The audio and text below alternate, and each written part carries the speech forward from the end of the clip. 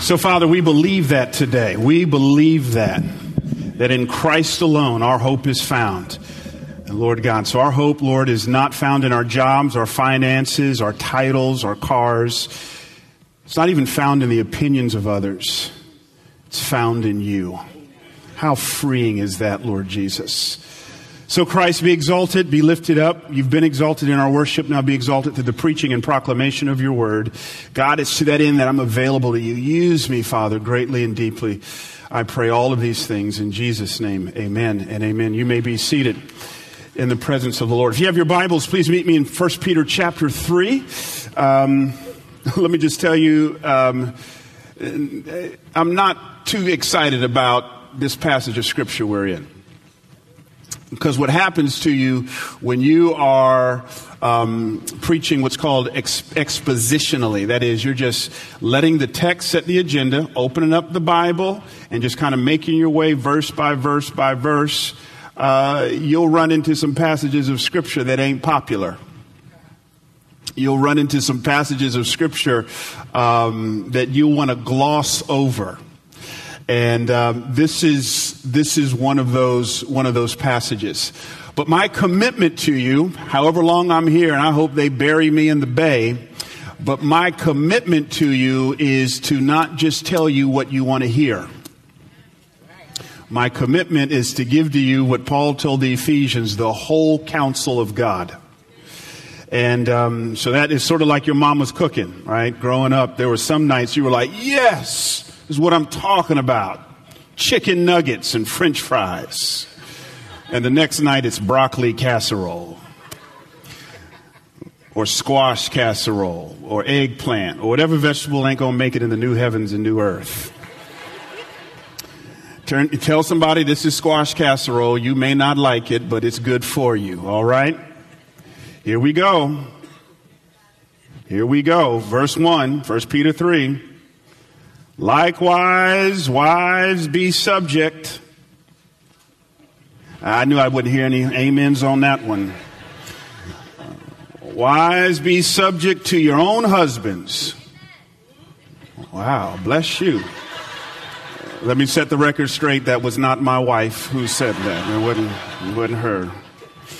So that even if some do not obey the word, then underline this phrase, they may be won without a word by the conduct of their wives. When they see your respectful and pure conduct, do not let your adorning be external, the braiding of hair and the putting on of gold jewelry or the clothing you wear, but let your adorning be the hidden person of the heart. Let me just stop right here. I really don't have time to unpack this. He is not saying women can't braid their hair. He's not saying you can't have your Louis Vuitton purse. He's not saying you can't have the jewelry. What he is saying is emphasize character over Louis. Amen? That's what he's saying.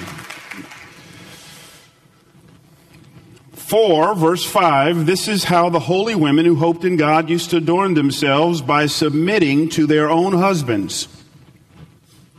As Sarah obeyed Abraham, calling him Lord. I promise you that's in the text. Calling him Lord. Have mercy. I ran that by my wife this week. She wasn't praying with me. And you are her children if you do good and do not fear anything that is frightening. Last verse. Likewise, husbands, live with your wives in an understanding way, showing honor to the woman as the weaker vessel, since they are heirs with you of the grace of life, underline this phrase, so that your prayers may not be hindered. The word of the Lord. Thanks be to God.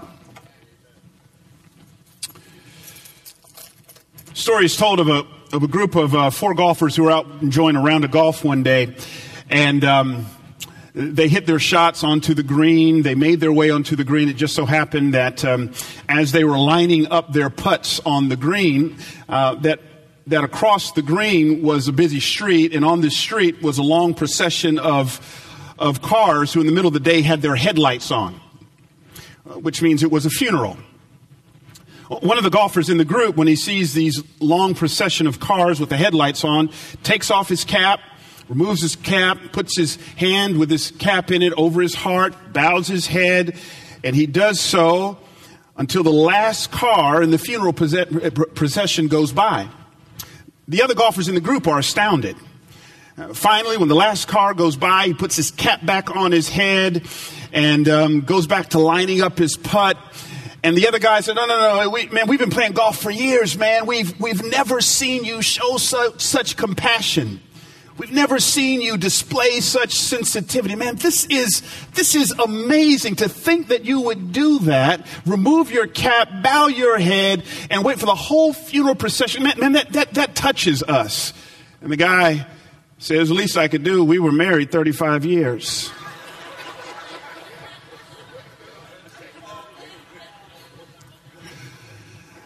There are a lot of bad marriages out there. A lot of bad marriages. I don't need to belabor this point, but you and I live in a society where divorce and broken marriages are the norm. So much so that the younger generation wholesale is giving up on the institution itself.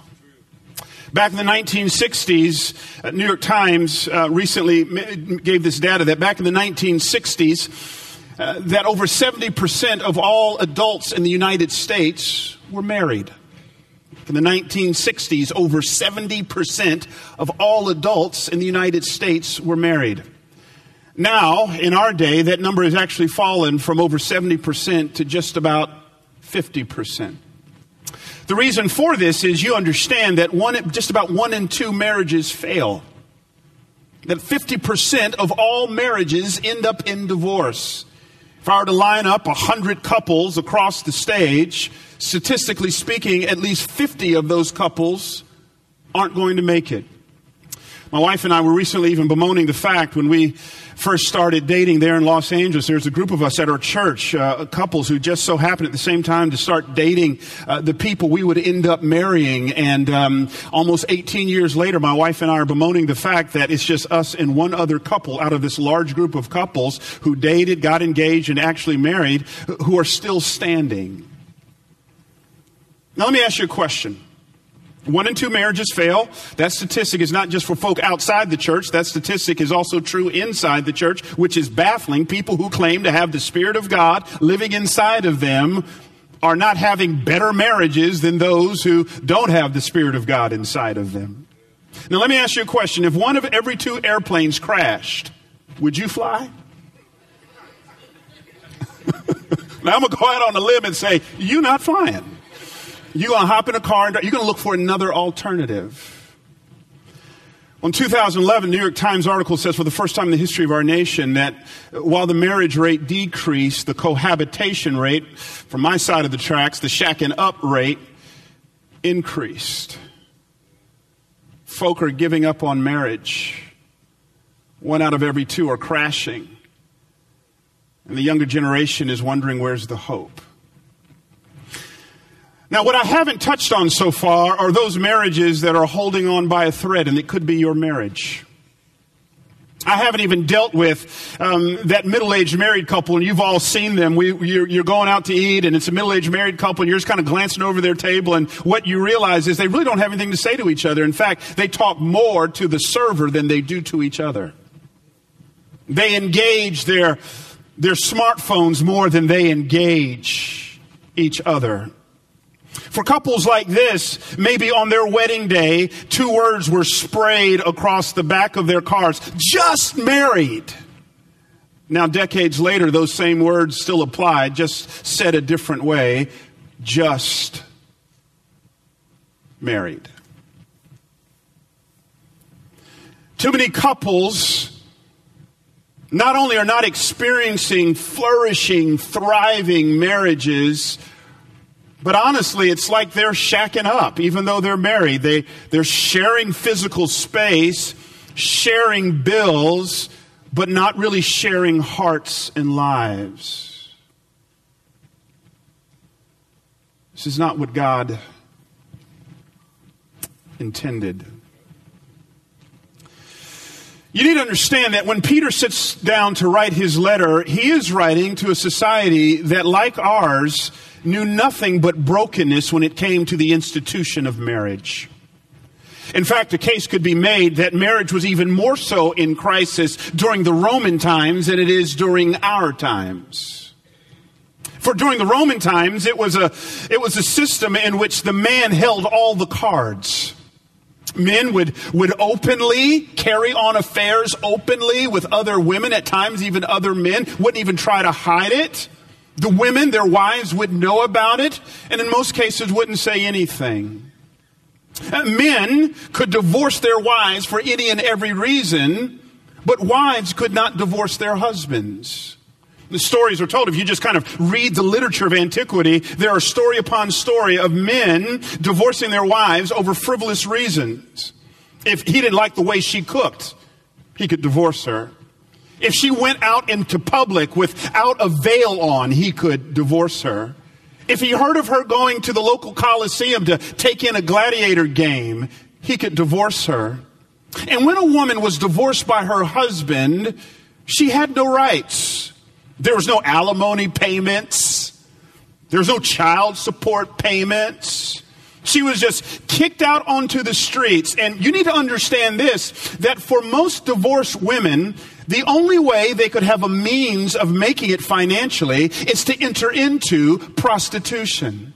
So when you read your Bibles and you read of prostitutes, you need to think in your mind, this woman was probably married at some point and the husband divorced her. Now that sheds a new light. Let me draw a parenthesis here.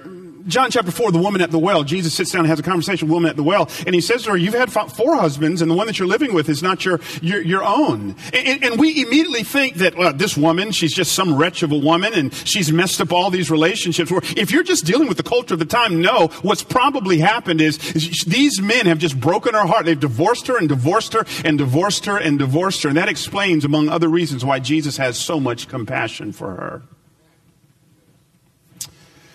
Now Peter sits down and he writes, not just a culture who knows only brokenness and divorce, but watch this.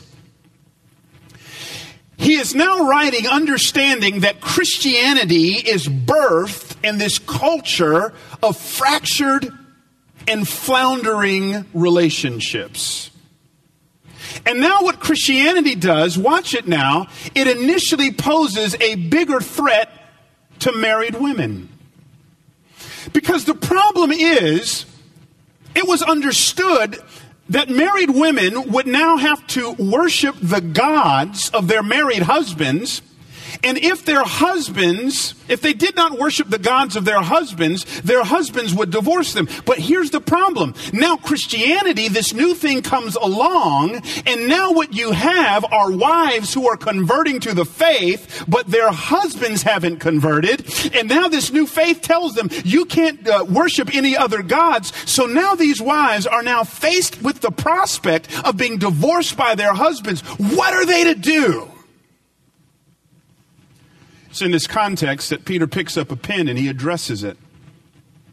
He says in verse 1, likewise, wives, be subject to your own husbands, so that even if some do not obey the word, they may be won without a word by the conduct of their wives when they see your respectful and pure conduct. Here's what he's saying to them. Wives, hang in there. The God in you can use you to change your husband. Wives, your marriage can become a powerful instrument of transformation, hope, and healing in the culture in which you live. This is a good word. We need a bigger vision for marriage than just my happiness. We need a bigger vision for marriage than just my fulfillment. We need a bigger vision for marriage than just my security. What if God wants your marriage to be a city set on a hill in which a society who's giving up on the institution wholesale can look at your marriage, see how you treat your wife or how you treat your husband, and say, now I have hope? Dr. Richard Banks, he's a professor right down the street here at Stanford. He's written a wonderful book called Is Marriage for White People? And in this book, he says these words: over the past half century, African Americans have become the most unmarried people in our nation, by far. We're the least likely to marry and the most likely to divorce. We maintain fewer committed and enduring relationships than any other group. Not since slavery have black men and women been as unpartnered as we are now. Now, I don't say this to pick on black people. I say this to make a larger point. My parents are two African Americans, been married, celebrating just 45 years. My parents intuitively understood that marriage was more about them. That God wanted their marriage to be a light that shines amidst a community specifically that has been ravaged by broken homes. So the norm for me growing up, my dad subscribed to this policy of always keeping out an extra plate. Most of my buddies growing up did not have fathers in the home. They came from divorce situations. They would do sleepovers at my house. Guys like Carlton McDuffie, I can still see his face now. He would sit at my table. He had never met his biological father. Would sit at my table and his mind would be blown as he's seeing a black man open up the scriptures with his family, walking through the Bible, loving his wife as Christ loved the church. This is what he saw. Recently, Carlton and I had a conversation. Carlton, I asked him, I said, man, I hadn't seen you in years. How you doing? He says, man, it's been rough at home. He said, in fact, you need to understand, I was about to leave my wife. I said, well, what stopped you? He says, literally, I'm packing my bags. And as I'm packing my bags, a book falls off the bookcase. It is a book written by your father, he said, called Never Walk Away. He said, I picked up this book and immediately I thought about all the dinners we had at your house, man. I thought of the way I saw your dad love your mom. I saw the example. He says, and with tears streaming down my face, I began to unpack my bag and I'm hanging in there with my wife because I saw a model of what it looks like to have a godly marriage in which people are loving one another deeply and dearly. Friends, I just want to speak for my soul here. This coming generation, millennials, who are giving up on marriage, they need to see you hang in there. They need to see a light. This generation doesn't have a blueprint. They don't have a blueprint for what it looks like to love someone as Christ loved the church. So I want to talk about flourishing marriages. What does that take? Here's Peter. He says, your marriage can be a witness to the world. Now, here's how it happens. He takes it apart. He spends the first 6 verses talking to the wives, and he tells them in so many words, wives, there is one thing your husband needs. Last verse, he talks to the husband. Now, again, the question is, why does he spend so much time talking to wives? Because he's dealing with a unique problem. It's not that wives bear the burden, but in that society, unique problem. And the unique problem was, what do married, newly converted Christian wives, how are they to navigate marriage to a husband who has yet to convert? That's why he spends so much time talking to wives. Okay? So I want you to understand that. And then he's going to end with saying, husbands, there's one thing your wives need. All right?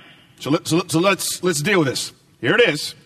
Wives, there's one thing your husband needs. Here it is. Verse 1. Likewise, wives, be subject to your own husbands. Yeah, no amens. I got it. Some lady over there, I saw her trying to roll her neck a little bit. Someone rolling it. What do you mean here, Pastor? Be subject. Now let me just deal with the elephant in the room here. Women, you should bristle at this. Because if you understand anything about world history, from day one, just about in every single civilization and culture has been dominated by domineering, paternalistic men. Women have been treated as less than fully human almost since day one. So I'm not trying to give you a whole history lesson, but if you just even look in Roman times, did you know in Roman times women could not serve as witnesses in court because the Romans deemed them to not be credible witnesses because they were deemed to be intellectually inferior? I could take it to medieval times. In medieval times, in many cultures, during medieval times, they would not let a pregnant woman use anything to blunt the pain of childbirth because it was thought she was going against the mandate of the curse, which says there will be pain in childbirth. So there would have been no epidurals for you during that time. It's hard to imagine, even in our own United States of America. It's not to the early part of the 20th century where women for the first time are given the right to vote. Even to this day, you take a woman doing the same job as a man on average, she will make significantly less doing the same job. And in the midst of all this, of course something in you should bristle when Peter says, wives, be subject to your own husbands. Now we got to parse this out. And if you're here today, you don't know Christ as Lord and Savior, I just want you to understand that what it means to be a Christian means that we let this guide us and not the culture. So I just want you to understand the Bible is very clear on some things here. Let me begin with what being subject does not mean. Peter is not saying that women must be subject to every man. Just your man. Hear it. Likewise, wives, be subject, here it is, to your own husbands. Secondly, this idea of being subject is not a statement of inequality. Listen to what he says in verse 7. Likewise, husbands, live with your wives in an understanding way, showing honor to the woman as a weaker vessel. Here it is, since they are heirs with you of the grace of life. Hear me. Men and women are equal in essence, unequal in function. I know this ain't popular. So just like we'll go to work tomorrow and there will be someone over us who is responsible for us but is not intrinsically better than us, so the divine order in the household is God has ordained it that husbands who are equal to their wives are responsible for their wives. Oh, you need some more Bible. In Genesis chapter 3, who sinned first? Now, y'all act like y'all don't know that story. Some of y'all don't. Now, we're not saying Eve is worse, but she sinned first. Now, you would think God would come calling for her first. He doesn't. She sins first, but God comes calling for Adam. Why? Because Adam was supposed to be her covering. He was supposed to be responsible for her. Not better than her, but responsible for her. But instead, the text says that after she eats, having talked to a snake, she now turns to her husband who was with her, which means he was watching a snake talk to his wife the whole time and didn't say a word. Passive. So this is not a statement of inequality. Men and women equal in essence. Galatians 3:28 says, in Christ there's neither male nor female, equal in essence, unequal in function. Third thing I want you to see. To be subject is not for weak women. A weak woman can't do this. Are you with me on that? A weak woman cannot do this. Can't do this. It takes a strong woman to do this. Next thing. To be subject does not mean that that wife has to do everything that husband tells her. Need I remind us that this same phrase, be subject, we discussed it in talking about government. And what we said in government, Christians get a loophole. And that loophole is we are expected to exercise civil disobedience if government ever tells us to do anything that contradicts God's word. In Ephesians 5:22, Paul says it this way, wives, submit to your own husbands as to the Lord. which means the wife also gets to exercise marital civil disobedience if her husband is asking her to do anything that contradicts the will and word of God.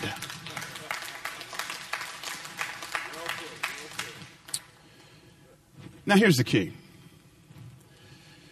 What this tells me is any husband who beats his chest and says, submit, woman, submit, submit, submit, submit, submit, is a strong indicator like you doing it wrong. What you want to do as a husband is you want to live in such a way that it makes it easy for her to submit. That's why he used the example of Abraham and Sarah. Abraham, here he is, the great Hall of Faith chapter, a man of God providing for his family, loving his wife. He's a man of faith, a man of character. So what does it mean to be subject? Here it is. Women, here's the one thing. If you're married, here's the one thing your husband needs from you. If you're a single woman, here's what you need to be positioning yourself into. If you feel like one day God wants you to be married, the one gift, primarily among others, not a comprehensive list, that husbands need from their wives, we have to have it. It is summed up in the word respect. We have to have it. We all know that song. Aretha sang it. R-E-S-P-E-C-T. Find out what it means to me. Take care of TCB. And some of y'all singing, sock it to me, sock it to me, sock it to me, sock it to me.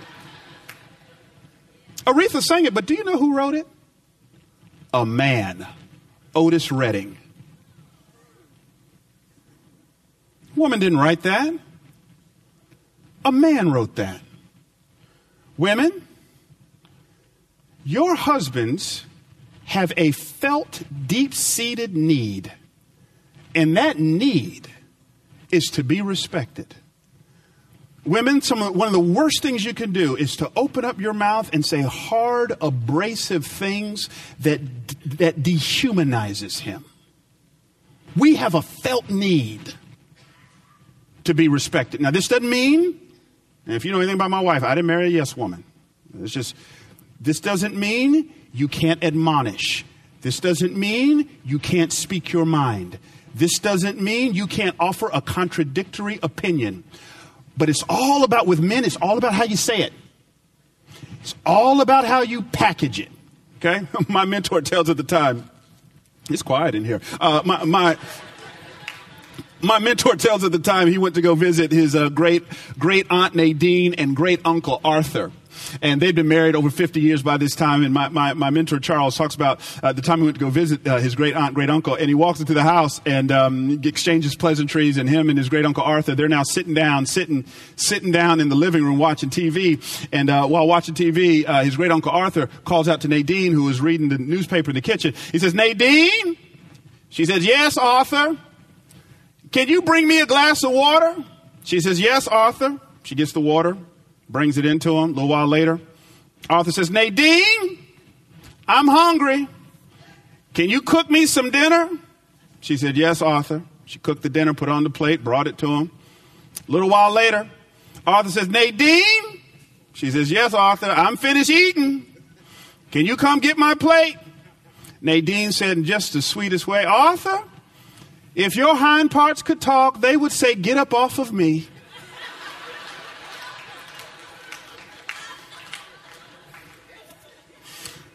She said it just so sweet and so nice. She didn't cuss him. She didn't talk about his mama. She just kind of let it out there. You know, dropped a little hint in a respectful manner. Wives, hear me. This is not about being a doormat. Speak your mind. Offer a different opinion. Push back. I mean, my wife has that gift. Okay? We have those conversations, but she's incredibly respectful. It's all about how you package it. Now, let me just say one thing. And husbands, I'm going to tell you right now, do not say amen. Do not say amen. You got me? You're going to want to say amen. Don't say it. If there's a man sitting next to you, say, don't say it. Don't say it. Now, look at what he does here. I love this.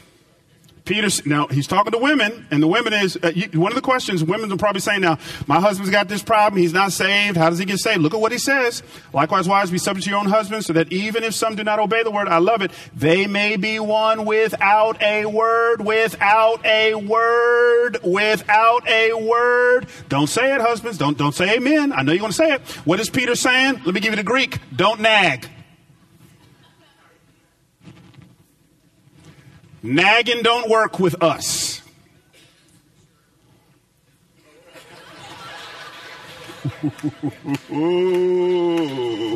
We're going to pass right over that. So what Peter is saying is, don't follow him around in the morning, chirping in his ear. Have you gotten saved? Have you gotten saved yet? Have you gotten saved? Don't send him a text message in the middle of the day praying for you. Have you gotten saved? Have you gotten saved? Then at night, don't do something passive aggressively. We should memorize John 3:16 together. Have you gotten saved? No. Say it once. Then maybe you remind him once, and he's got it. Let it go. Women, I just got to say this. I'm getting to the men. I'm getting to the men. But just let me just say this. Here's what the Bible says about nagging. You ready for this? Women, write down Proverbs 27:15. Men, don't say a word. Hear it. A continual dripping on a rainy day and a quarrelsome wife are alike. I didn't say that. God said it. He said it. All right? So women, let me just tell you, there are times when I was going to do it, but you said it again. It just doesn't rate. So trust God. You just got to trust God. Tell him once, remind him, then go to your prayer closet and hope he remembers. All right? So what have we said so far? If you want a marriage that thrives, women, the primary gift you need to give your husband is that of respect. Respect. Now, husbands, what do our wives need? Look at verse 7. Likewise, husbands, live with your wives in an understanding way, showing honor to the woman as the weaker vessel, since they are heirs with you of the grace of life, so that your prayers may not be hindered. And this is so countercultural in Peter's day. The only place in Roman society that you would ever get instructions that women are heirs with men, are equal with men, the only place you ever heard that was the church. You didn't hear it anywhere else. That was the only place you got that teaching. So what does he say to men? He says, I want you to show honor to your wives. The idea of showing honor in the Greek, which is the original language Peter is writing in, it literally means to put on a pedestal. It literally means to esteem. Women, what do our wives need from us? This is not the only thing. This is not the only thing. Our wives, and I'm choosing my language carefully, they have a felt need. They need to feel valued. They need to feel. They don't just need to hear it. They have a need to feel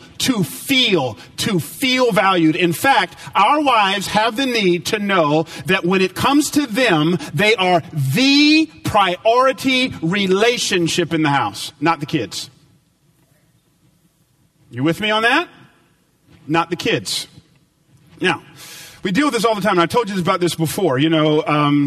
My kids know Corey is the queen. She's the queen. And I've flat out told them, whenever somebody invites me to go preach at a conference to them, for them, and they'll offer me 2 tickets. Corey, if she wants to go, she goes. And I remember one time I got 2 tickets to go to Dubai. Just had to preach in Dubai. I said, okay, here am I, send me. And my kids would go, no fair. Why does mom get to go? I told her, because I love her more than I love you. You need to tell your kids that. In fact, if she wasn't here, you wouldn't be here. And you get a little older, I'll show you how that works, okay? But that's the idea there. Our wives need to know, they need to feel valued. Now watch this. He says, showing honor to the woman, here it is, as the weaker vessel. Now, this is a problem.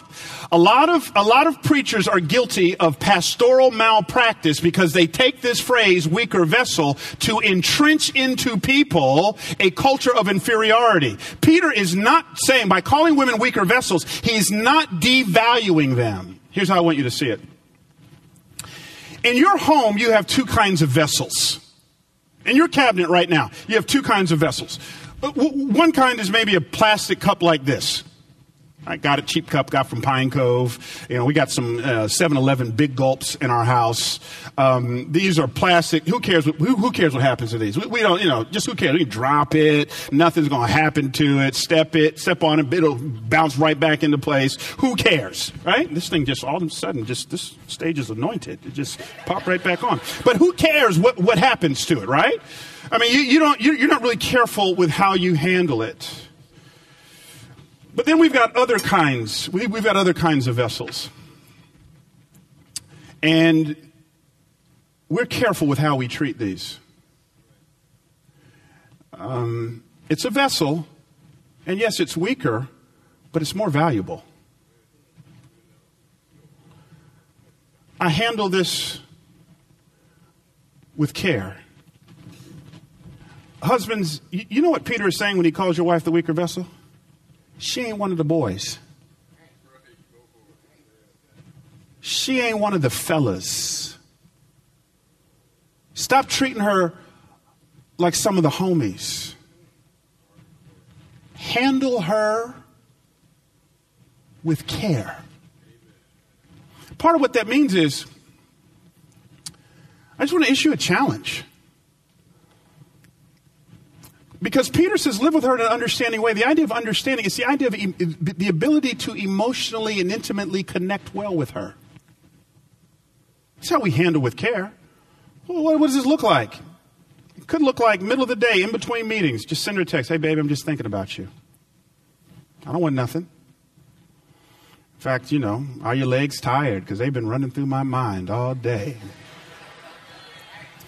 If that don't work, come up with something that does work.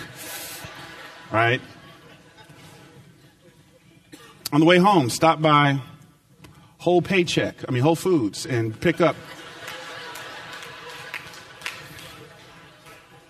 some flowers on a day other than her birthday, anniversary, or some kind of holiday. I once went to a seminar. I got to be careful how I say this. I once went to a seminar. I don't even know what the seminar was titled. I just know a woman was up there teaching, and I'm a dress up the language a little bit. I'll let you to interpret the parable. But I went to a seminar on women's teaching, and I just remember the one line she said. I don't remember nothing else she said.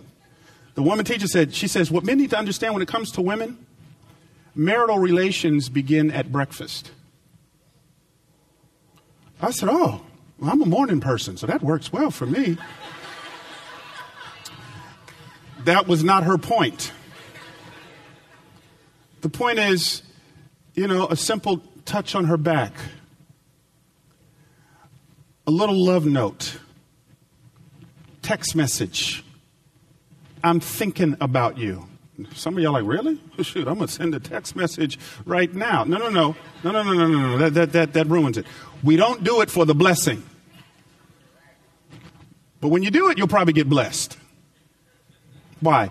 Because we're treating her with value. And Peter says, I love it, live with her in an understanding way. And I know, men, sometimes we just don't understand. You ever had a conversation with your wife and you just think, how did we get here? I don't know how we got here, but we're here. And Peter says, live with her in an understanding way. I love the story. It's a true story. When the FDA was piloting a certain drug in the United States, they actually wanted to practice it on a group of South American villagers. And so they got permission to test it out on these South American villagers. Now, one of the side effects of the drugs is it set all the women in the village on their time of the month at the same exact time. Now, what all the men in the village did, they figured out as they shared stories that crazy stuff was happening at exactly the same time. So eventually, that week, every month, they would just row out to sea and go fishing for a week. That ain't living with our wives in an understanding way. Perhaps this will help us better. I love this video. Won't we cue it up? Of how difficult it can be sometimes to live with our wives in an understanding way. It's just, there's all this pressure, you know? And sometimes it feels like it's right up on me. And I can just feel it, like literally feel it in my head. And it's relentless. And I don't know if it's going to stop. I mean, that's the thing that scares me the most, is that I don't know if it's ever going to stop. Yeah. Well, you do have a nail in your head. It is not about the nail. Are you sure? Because, I mean, I'll bet if we got that out of there... Stop trying to fix it. No, I'm not trying to fix it. I'm just pointing out that maybe the nail is causing... You always do this. You always try to fix things when what I really need is for you to just listen. No, see, I don't think that is what you need. I think what you need is to get the nail See, you're out. not even listening now. Okay, fine. I will listen. Fine. It's just, sometimes it's like, there's this achy, I don't know what it is. And I'm not sleeping very well at all. And all my sweaters are snagged. I mean, all of them. Yeah, that sounds really hard. It is. Thank you. Ow! Oh, come on. Ow. If you would just... Don't... Try to see things my way. Do I have to keep on? Oh, man. It can be hard sometimes. It can be really hard. But that's the call. Now watch this. Let's just go home on this one. So, two things as we close. Okay. So, Pastor, I get it. I need to live with my wife in an understanding way, but what does this practically look like? One thing I would say to you is know your wife's love language. If you don't know what I'm talking about, read a book called The 5 Love Languages. Okay? Wives, don't go on Amazon and order it for him. Let him be a big boy and order it himself. Okay? It's a short book designed for men. Figure out your wife's love language. Speak it often and speak it well. I want you to look at this next graphic. You've seen it before. My commitment to you is 2 to 4 times every year. We just walk through this graphic. It's called the communication pyramid, right?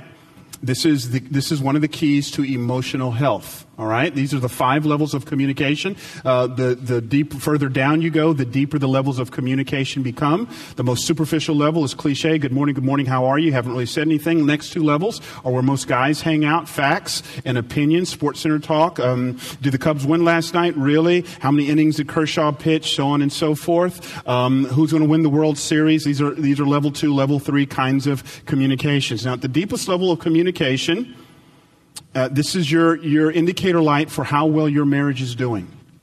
Because great marriages, at certain times, certain points in a conversation, drop down to level 4, level 5. My wife and I just had this conversation today, in fact. She came to me, level 4. This is how I'm feeling about some things. It is emotive. Transparency, level 5. It is sharing who I am. It's authenticity. Now, here's the problem, guys. If we want to live with our wives in an understanding way, when our wives bring something to us, typically they'll come maybe on level 4. What we need to do is we can't get stuck in lawyer land level 2 while she's at level 4. If we're to live with her in an understanding way, we need to drop down to level 4, be able to connect with her on that emotive level before we resurface back to level 2. Now, again, I'm talking in broad stereotypes. Not every woman maybe is designed to hang out in level 4, but a lot of women are. So for me to live with Corey in an understanding way, when she comes to me with a nail in her head, instead of me trying to fix it first, I need to drop down and feel with her. I need to be able to connect with her on that level. Now, why is this important? Let's go home on this one. Why is this important? Men, it's huge. Look at the last phrase in verse 7, so that your prayers may not be hindered. Let me just shoot you straight. You know what God's saying? If you and your bride ain't right, if you ain't living with your wife in an understanding way, stop praying to me. God is saying, me and you ain't right. if the gift I gave to you and her, if y'all two ain't right. It is a myth to think I can emotionally ignore my wife and think that God's going to bless me. It just doesn't work that way. Now, what am I saying here? Is marriage tough? Absolutely it is. There's tough. The thing I hate about marriage, there's no cruise control to marriage. There is none. Your marriage is either going along great or you're drifting apart. There is no in between. You got to work hard at it. And there's great seasons to it. And there's tough seasons to it. But if you want to have a great marriage, you got to put in the work. And here's what I believe, men.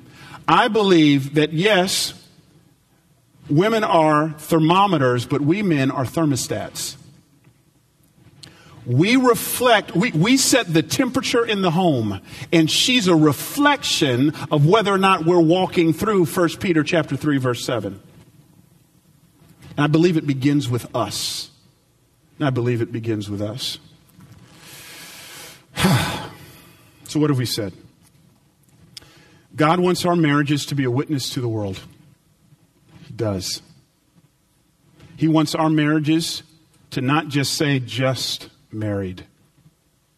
He wants our marriages to be able to be a city set on a hill in which our culture goes, yes, I think I'm going to give this thing a shot because I've never seen you or a man treat a woman like that before. I've never seen this 1 Peter 3:7 happen. I've never seen a woman just show respect to a husband like that before. And friends, that begins in here. Not out there. It begins in here. And it begins in your home. And men, I believe we've got to initiate this. We've got to initiate this. So as we close, I want to pray for marriages. I just want to bless marriages. In fact, I want to invite my wife. We didn't even talk about this, but sweetheart, could you even join me on stage? And I just want to pray for us. And if you're married and you're going, yeah, would you just pray for our marriage? It could mean that your marriage is in crisis. Or it could mean that, no, I think our marriage is going along good. I want to see it go from good to great, though. We just want to pray prayers of protection and blessing over marriages. So if you feel led as a married couple to come to the altar and to just get some prayer for your marriage, that's how we want to close this service out. Would you meet me at the altar? Or a married individual, that's right.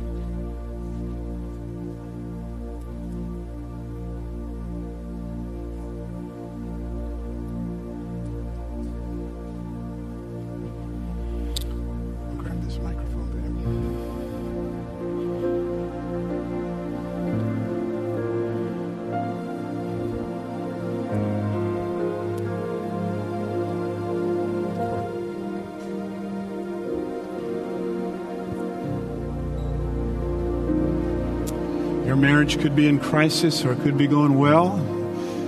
You just want to see it go to the next level.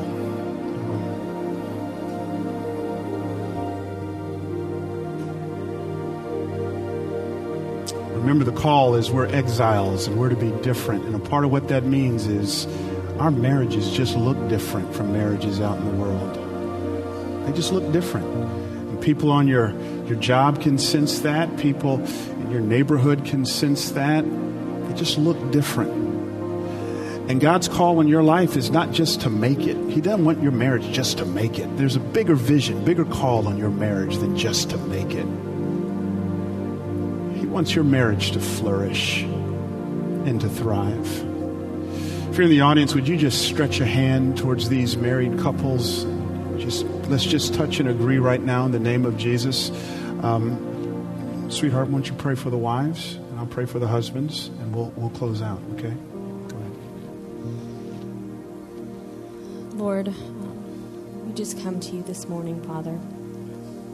I pray for these women. Your word says that you are able to do exceeding abundantly more than we can ever ask or imagine. And I pray, Lord God, that as a wife for all of these wives, Lord God, that you do just that in our marriages. I know how hard it can be at times, Lord God, to be respectful when I allow my flesh to just take over instead of walking in the fullness and in the power of your Spirit, Lord. So I pray for these women that you would help each of us, Lord God, to walk fully in your power, that we would love our husbands and respect them well, that we would be subject to them, as hard as that can be at times, Lord God. But I pray, Father, that you would give us that strength. I pray, Lord God, that we would have the courage, Lord God, to be open and honest about our emotions and our feelings, which oftentimes isn't very difficult. But Lord, I do pray that you would help us to do that with our husbands, Lord God, and to share what's going on instead of holding it inside, Lord God, that we would have transparency and vulnerability in our marriages, Lord God.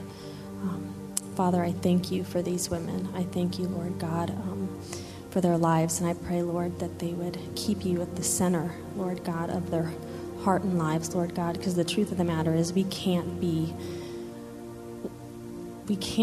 godly women and godly wives without you. And we need you, Lord God. And so I pray, Father, that you would be the center and that you would control, Lord God, our heart and our lives. I pray in Christ's name. Father, in the name of Jesus, I pray for the husbands, Lord God. God, I pray that they don't feel beat up on in this message. We get enough of that in our culture, Lord God. I pray that you would infuse them with a godly confidence that says they can do it, Lord God. They may not have seen this in their home growing up. They may not have had a blueprint for what a godly dad looks like, Lord God. But we've got the scriptures and we've got you as our Heavenly Father as an example, Lord Jesus. So I pray that we would look to the hills from which cometh our help and know that our help comes from the Lord, Father God. And when, not if, but when we mess up and we don't lead the way that we should, may we be quick and humble enough to apologize and to seek forgiveness in the name of Jesus, God. God, help us to live with our wives in an understanding way, Lord God. Not out of obligation, not because we want something in return, but because it esteems her and it shows her honor and she needs to feel valued, Lord God. So teach us what it looks like to connect with our wives in a level 4, level 5 kind of a way in the name of Jesus. God, divorce is ravaging the Bay. It's ravaging the Bay, Lord God. And people, they don't need to just read about good marriages. They need to see great marriages that have Christ in the center. So I pray over every single marriage today. I pray against the spirit of divorce in the name of Jesus. I pray against divorce, Lord God. I pray, Lord God, for every single marriage. I pray against the spirit of cohabitation, where you have married folk just hanging on by a thread, sharing bills, sharing space, but not sharing hearts, not sharing lives in the name of Jesus, Lord God. So breathe new life back into marriages, I pray in the name of Jesus. Restore unto these marriages the years that the locusts have taken, Lord God. I pray for these marriages that their latter days would be greater than their former days in the name of Jesus, Lord God. And I pray, Lord God, that where there's help needed, that they would be quick to cry out for help, Lord God. And that they, Lord God, would be filled with your Spirit, and their marriages would be set up as a city set on a hill. It is in Jesus' name I pray. Amen and amen. One more thing. I want us all to stand. We're going to say this blessing together as we leave. This is the last thing we're going to do. If you want to know Christ as Lord and Savior, there'll be a door that's open to my right, to your left. Some people there would love to meet with you. But we're going to say this blessing together. It has to do with marriage. And at the end of it, you're going to hear me say, you are sent. We do this every week. It's a new thing we're adding to Abundant Life. I want you to get this, that we've come to church, we've gotten what we've needed, but now we're going to break huddle. We're going to go out there and we're going to live this thing out to the glory of God. Say this with me. Holy Father, in a world filled with broken and failed marriages, you long for Christian marriage to offer hope and change. May the marriages of Abundant Life be a witness to the Bay Area, to the power of Christ, inspiring people to not only wed, but to have Christ at the center of their unions, because they see Christ at the center of ours. Amen. You are sent. God bless you. See you next week. Thanks for coming.